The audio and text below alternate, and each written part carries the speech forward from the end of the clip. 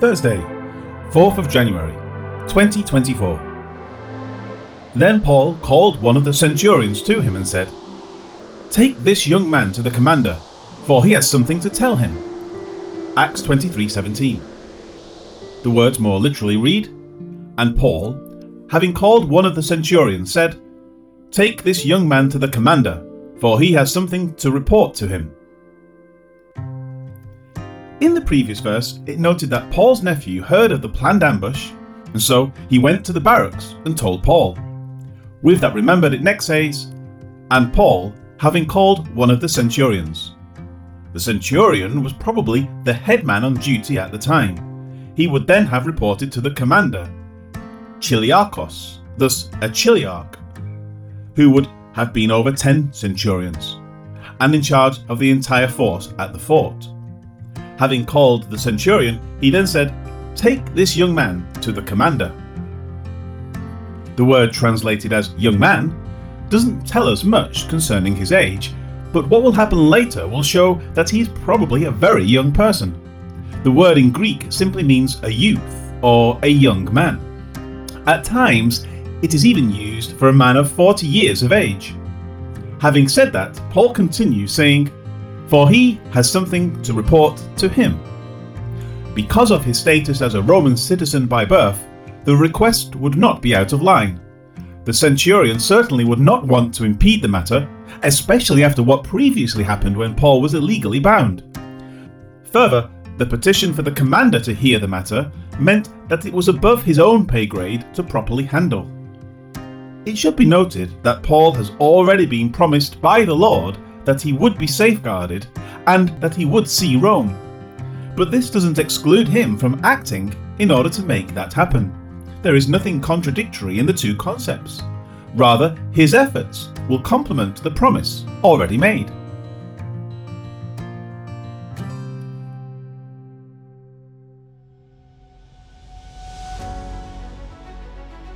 Life application. Quite often, people expect their lives to be without troubles, simply because they have accepted Jesus. It is as if the purpose of their faith is for them to be served by God. When something difficult, taxing, or even terrible happens, the first question off of their lips is, "Why is God doing this to me?" For example, the person has a car, needing it to get to work each day. If the car breaks down, the "Why is God?" question pops out. Is it God's responsibility to ensure the car runs forever?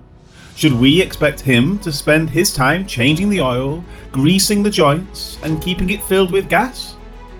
If not, then at what point does his responsibility start? The same person on the same day has the home air conditioner fail. Again, the almost accusing question pops forth. Why is he treating me this way? How many times was the AC turned on? And "Thank you for this wonderful AC" uttered. If not, then it demonstrates that it was something under that person's control. Cars break down, air conditioners fail, and bills must be paid. We cannot expect God to live our lives for us. Rather, we should take the actions necessary to have our lives operate properly. And even if we are responsible for hot water heaters, isn't it right from time to time to thank the Lord for the hot water we have? Many people in the world have never taken a hot shower.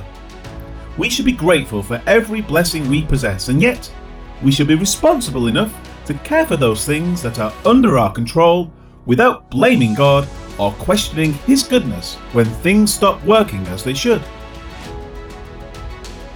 The more we have this perspective, the less we will be frustrated by the world which casts out frustration at every rising of the sun.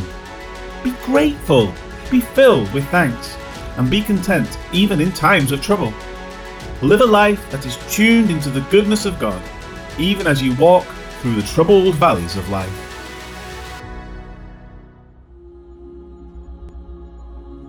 Lord God, how thankful we are for every good and kind blessing of this life. Ultimately, all good things come down from your open hand of grace.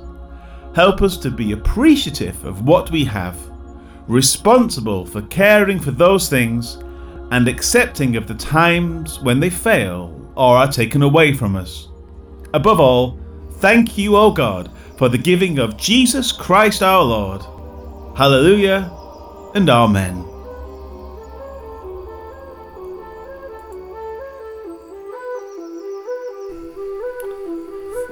Then Paul called one of the officers and said, "Take this young man to the commander. He has a message for him." Acts 23 verse 17.